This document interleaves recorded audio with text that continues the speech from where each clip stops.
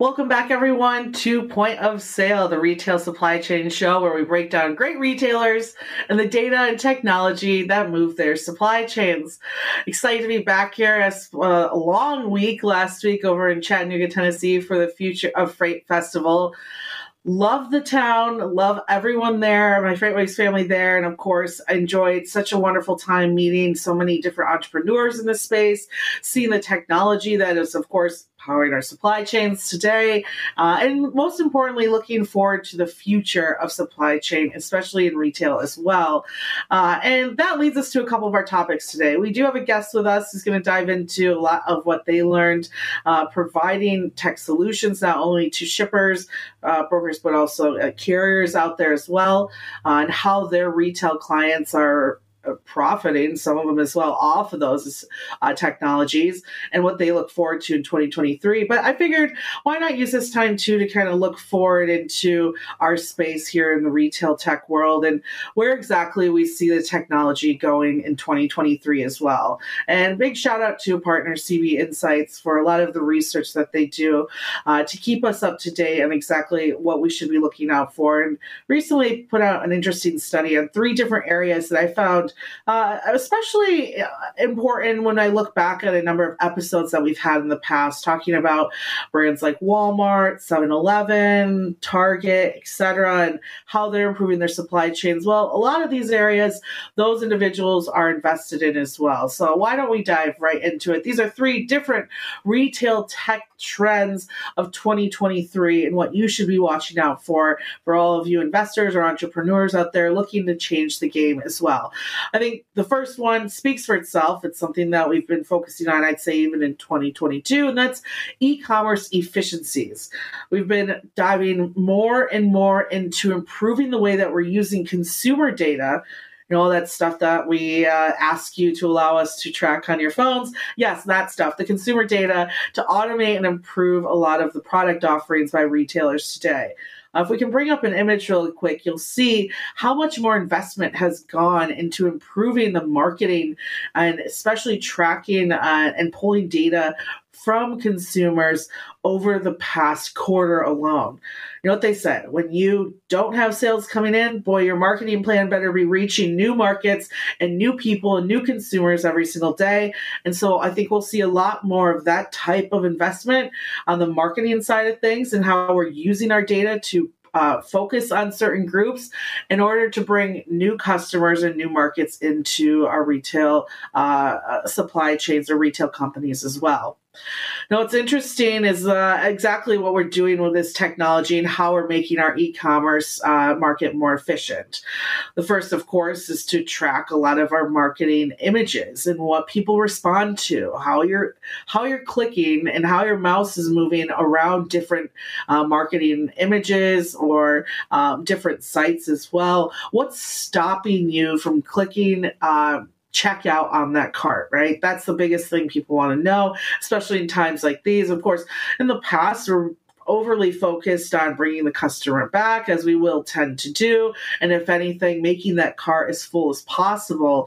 But when we have consumers at home really looking at their finances, one, we need to make sure that that stickiness is there, and 2, that if there's a new consumer, a new person on our site or on our retail site, that we're doing everything we can to have them check out on that cart. So tracking those movements, helping influencers as well, also gauge what products they move best is going to be really powerful. And think about that too, as merchants or small, medium-sized businesses offering some type of product to retailers. Really ask and make sure that whoever you're using, whether it's Amazon, you're under Walmart's marketplace, even if it's a store within your own town, make sure that from your marketing partners, you're getting that data and that you're figuring out exactly what your leverage is within your own environment as well. Over time, this will, of course, boost conversion rates and lower costs as everything becomes more targeted. Anything you can do to lower customer acquisition costs. We all watch Shark Tank. That's one of Mark Cuban's favorite things to ask for when he's not sure about a special product. How much does it cost to convert and acquire a customer? Well, these areas and these investments will help improve that over time.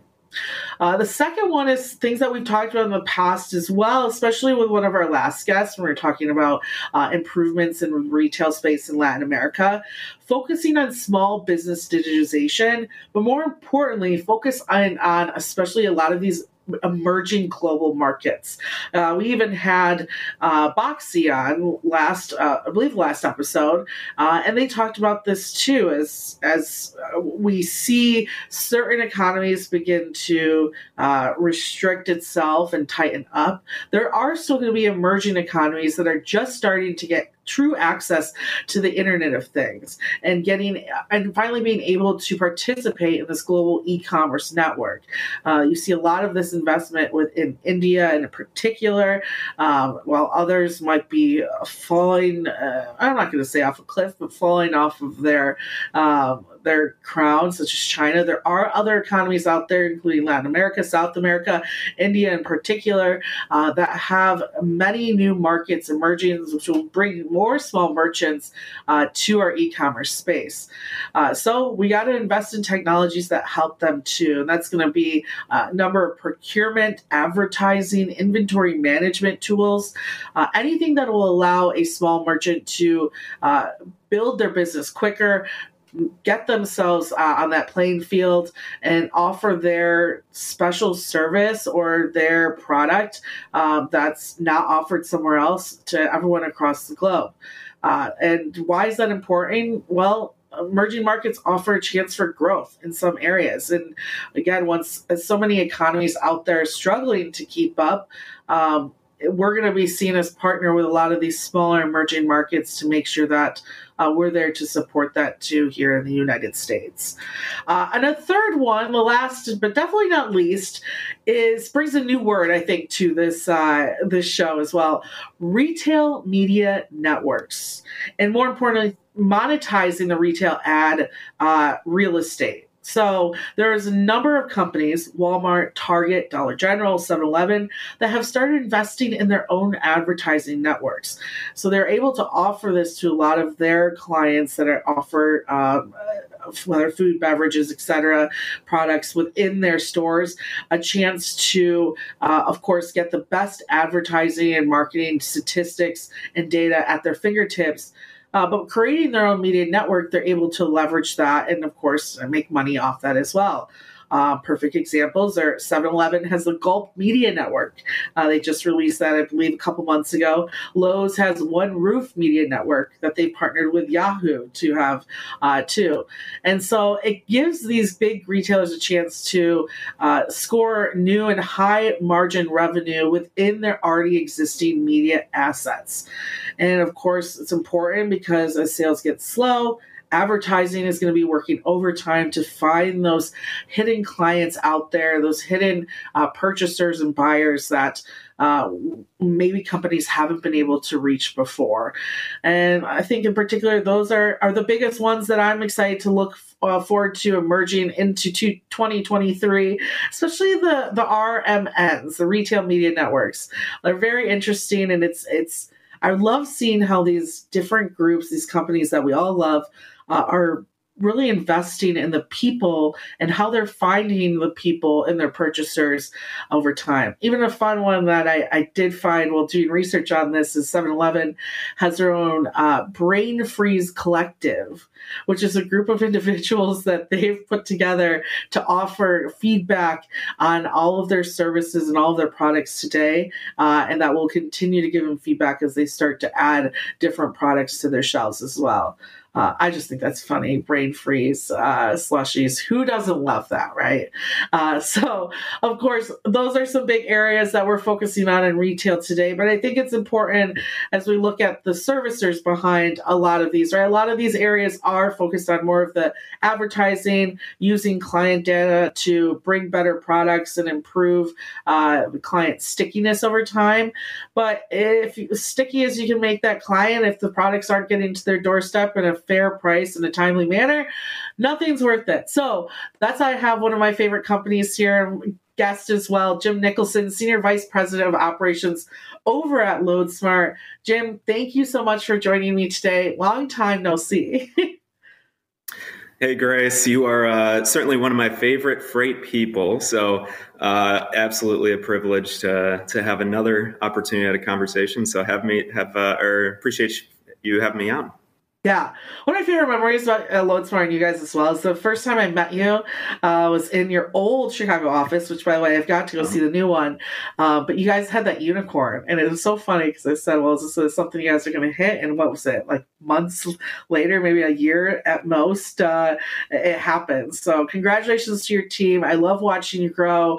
And one of the reasons I definitely wanted to have you on the show is because you have a number of great partnerships with retail-centric technologies. You'll get Oracle, Blue Yonder, to name a few. You've helped companies like Home Depot really leverage the type of trailers they're using to not only improve their own supply chain, but make a little money off of it over time too. Working so closely with this area of our economy.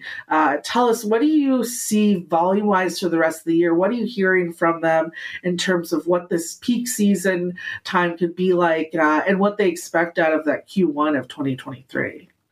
Absolutely, Grace. Well, you hit it on the head. We're very fortunate to have really strong strategic partnerships. That's a core strategy of ours. And we've been very fortunate to be able to grow and cultivate really good relationships with multiple players, not just shippers, but technology companies, and also on the supply side. To that question, we're also fortunate because we have a lot of connectivity into these different systems that enables us to capture some impactful data, notably on the market. So we've actually spent quite a bit of time this year really packaging and formalizing and processing that. Now, our Loadsmart Volume Index, on the positive note, showed stabilization September and October, but we have to be realistic. There's certainly headwinds ahead of us. Notably, I think about retail sales year-over-year growth has trended in negative territory since March on average. Certainly, the impact of multiple rate hikes will certainly most likely have a dampening effect on consumer spending behavior, and as we all know, the contract and spot rate environments, contracts certainly as shippers have recycled their annual contracts and reset that lower based on just the current state of the freight markets, certainly will put more downward pressure on spot volume. So we're certainly looking at any sort of growth would be, with the exception of a certain outlier event, very muted. Looking at this holiday season, it's really been a sponge. So capacity has been able to absorb any sort of short-term volatility. So really we're in it. We see, this is probably closely akin to what a 2019 freight environment looked like.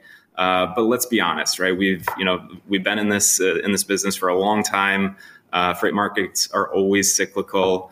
It's important for all business and parties to really build their business to be resilient to those freight market cycles. And one last anecdotal tied to the original question.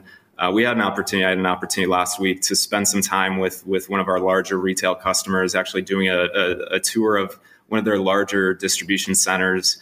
And what was really interesting, we've certainly heard and seen some of the statistics and data points in terms of retail inventories. But it hits home when you're able to actually see it and coming to fruition.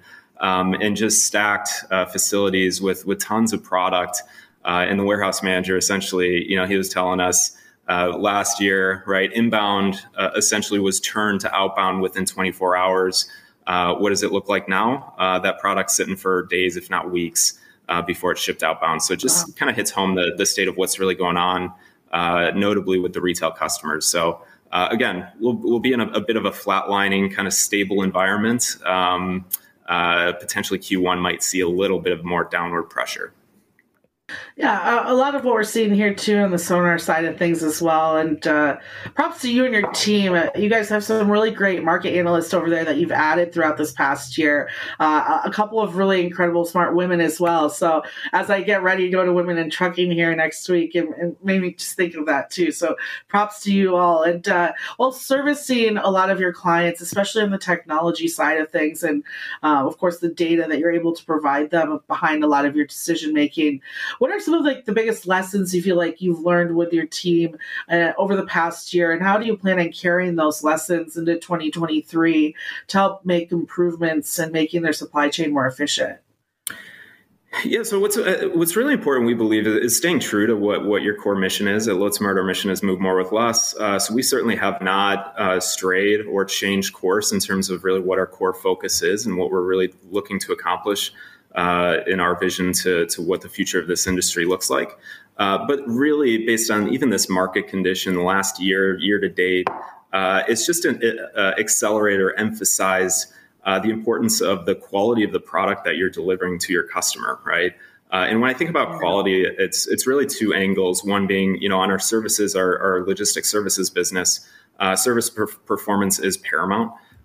So how we can better leverage and build internal technologies, visibility to improve the service performance that we're delivering to customers. It's more important now than ever, certainly in down freight markets. But also, the value of diversifying and expanding the types of solutions that you're offering. And we'll talk a little bit about this, I think, later in the conversation.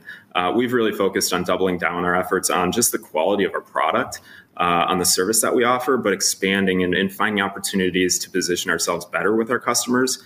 And then secondly, I would say, our core, a core to our strategy is partnerships. We talked about this earlier. And really, we believe we've seen the best technologies and products that we've introduced to the market are not products that we internally conceptualized, built, and did everything. It's really the result of really strong collaborative efforts with multiple parties to really go deep in terms of what specifically are the pain points, what are the gaps within the different processes you have, whether it's procurement, execution, settlements, all of the above, and really all of the best products and technologies that we've delivered have been a result of really strong collaborative effort with those partners.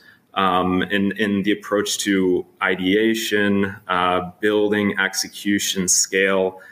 So, Home Depot is certainly a great partner of ours that's very public in some of the efforts that we're doing with them. But we certainly have a tremendous stack of great partners that have been open and also aligned with what we're intending to do, our aspirations, in really transforming this industry. So we're excited. And these are the opportunities, these specifically, more challenging conditions to actually really build your business the way you'd like to. So it's a unique opportunity for us that we feel we're really positioned well, specifically when the market turns around. Yeah, and I think one of those is mode optimization. That's really been your focus since day one. I'd say probably part of your main values, right, is being able to help your customers understand all different modes available and how to leverage those efficiently, even with your recent Mercury Gate integration for LTL. Can you speak on how that offering has improved over time and what you think that might continue to improve into 2023? Absolutely. This is we see this as a tremendous opportunity. We're quite surprised not a lot of other folks are actually skating in the same direction, but we're excited about that. You look at some of the data points, right? I've one that rings out to me is one of every 4 trucks on the road is running empty. 2 of those are running maybe half or mainly empty, partially full, and 1 is full. If you think of percentage-wise, one-way fleets typically would run 30 to 35% empty. When you get to dedicated fleets, you're talking like 40 to 50% empty. So there's a tremendous amount of waste in terms of what's actually operating on the roads right now. So we see a ton of opportunity, but there's really not a great product for shippers to, number one, understand what are preferred modes for their specific supply chain. Number 2, which is even more important, more powerful, is to be able to actually execute that. So true mode optimization, which is very, very, very difficult, requires very sophisticated technology, but it also requires very good offerings, right? So we've spent the last couple of years, last 2 or 3 years, really building and focusing on our LTL product, our partial truckload product, drayage, intermodal, and warehousing. And we're really excited about what we've been able to build within each of those. And now we've packaged that together with Shipper Guide, which is a really best-in-class platform for shippers to really be able to execute and optimize cost for their supply chain. So we're excited. It's come a long way. We've introduced this more recently. There's still some work to do, but we're really excited about how we're positioned to really offer a transformative multimodal solution to the industry. Yeah, and a big part of that, and I'm happy to talk to you about this finally now in person too, is the NMFTA. There we go. I recently announced that after hundreds of years of transportation, we're finally going to get electronic EOLs. And the one piece of the industry I think needed it the most, to be very honest with you. What were your thoughts when you heard about that announcement, and how excited is your team, who was working to get off of paper, I'm sure as well, to see the industry moving forward in that way? Absolutely. We have been certainly exploring and testing some EBOL capabilities. We're thrilled. This is a step forward for the industry. It's going to better allow, specifically to your point in LTL, the free flow of critical shipment details through the life cycle of a shipment, and much more transparency, right? Challenges and some of the things that we'll really have to focus on is very strong alignment in terms of the standardization of even the formatting of the data. But the infrastructure and technology that's going to need to be enabled and also standardized across the industry is going to be really critical for success. So I think it'll take some time. We're certainly thrilled about it. And it's going to help us solve a lot of problems, whether it's, the nuances within LTL, OS&D. But those shippers that really adopt this, certainly I think will be favored in terms of shipper choice and better having opportunity for preferred cost controls for their business. Just based on the sheer efficiency and waste that it would drive out of all the paper back and forth, right? And LTL, certainly we welcome, we embrace that. The future of all shipping is certainly EBOL. So we're probably in the early stages. We certainly see certain shippers and certain companies, implementing that within theirs. But again, it's about the standardization across the industries that's going to be really critical for seeing this at scale. So we're thrilled. We want to be a part of it, and not just participating, but helping to build and influence and accelerate the path towards this. Yeah, it's probably one of my favorite news pieces of the last quarter. Finally seeing this industry realizing, let's get rid of this paperwork. And to wrap this up, I only have a few minutes left here with you. Any predictions you can make on freight tech for 2023, being so close to it and being so such a powerful proponent of it within this industry? Anything you think in particular is worth noting? No, I look at three different kind of themes. One is going to be how can technology help weather some of the volatility in the market, and more transparent adoption of more transparent pricing and capacity solutions. We've seen a lot of acceleration there within our shipper customers, but we're excited about that. Is more transparency, visibility, and flexibility to contracted pricing. Number two is going to be really just some cogs in the supply chain. A couple of things that come to mind. EBOL we're really excited about, so I'd note that. Dock scheduling, appointments, that's a big pain point in the industry. So we certainly have a solution with OpenDock that we feel is a leader in the space. But looking at the different aspects of the domestic supply chain and where can we really deploy technology more effectively. And then lastly, I would say collaboration. So data sharing, collaborative technologies and partnerships that actually bring different groups together to solve unique problems, right? And we've seen the emergence of some platforms there that we're really excited about and that we're actively partnering with. So 2023 will be, again, another exciting year in freight tech. I love that. And you guys are really making the moves over there for a lot of people, I think, to follow in 2023 as well. Jim, where can people reach out to learn more about LoadSmart or talk with you directly? Absolutely, Grace. Thanks again so much for having me on. LoadSmart.com. Would love to, if you want to learn more about our company, Jim Nicholson on Twitter, reach out to me. Would love to have a conversation. Thanks again, Grace. course, and hopefully to visit you guys soon in Chicago, and to our audience as well. Thank you so much for being a part of this wonderful, wonderful community. Of course, it is a community, and we have a newsletter that goes out bi-weekly for you too. So head over to freightwaves.com/POS, and you can go ahead and sign up for that, and that'll get delivered to you twice a week. And you can also check me out on the radio on SiriusXM every single day, Monday through Friday from 5 to 7 p.m., talking all of the wonderful stuff that we're talking about here, but even more areas of transportation and supply chain as well. Again, that's on SiriusXM's Road Dog Trucking channel, channel 146. And everyone going to Women in Trucking next week, I'll be there. So hit my inbox up now. Let's get all of our meetings out of the way so you can enjoy all of our time together next week. I'll have some fun stuff on air for you too, and Kaylee Nix will be joining me as well. Until then, everyone, enjoy purchasing things, because if you don't purchase things, then I don't have a show to talk about retail stuff with you for. So enjoy your week, and I will talk to you all next week.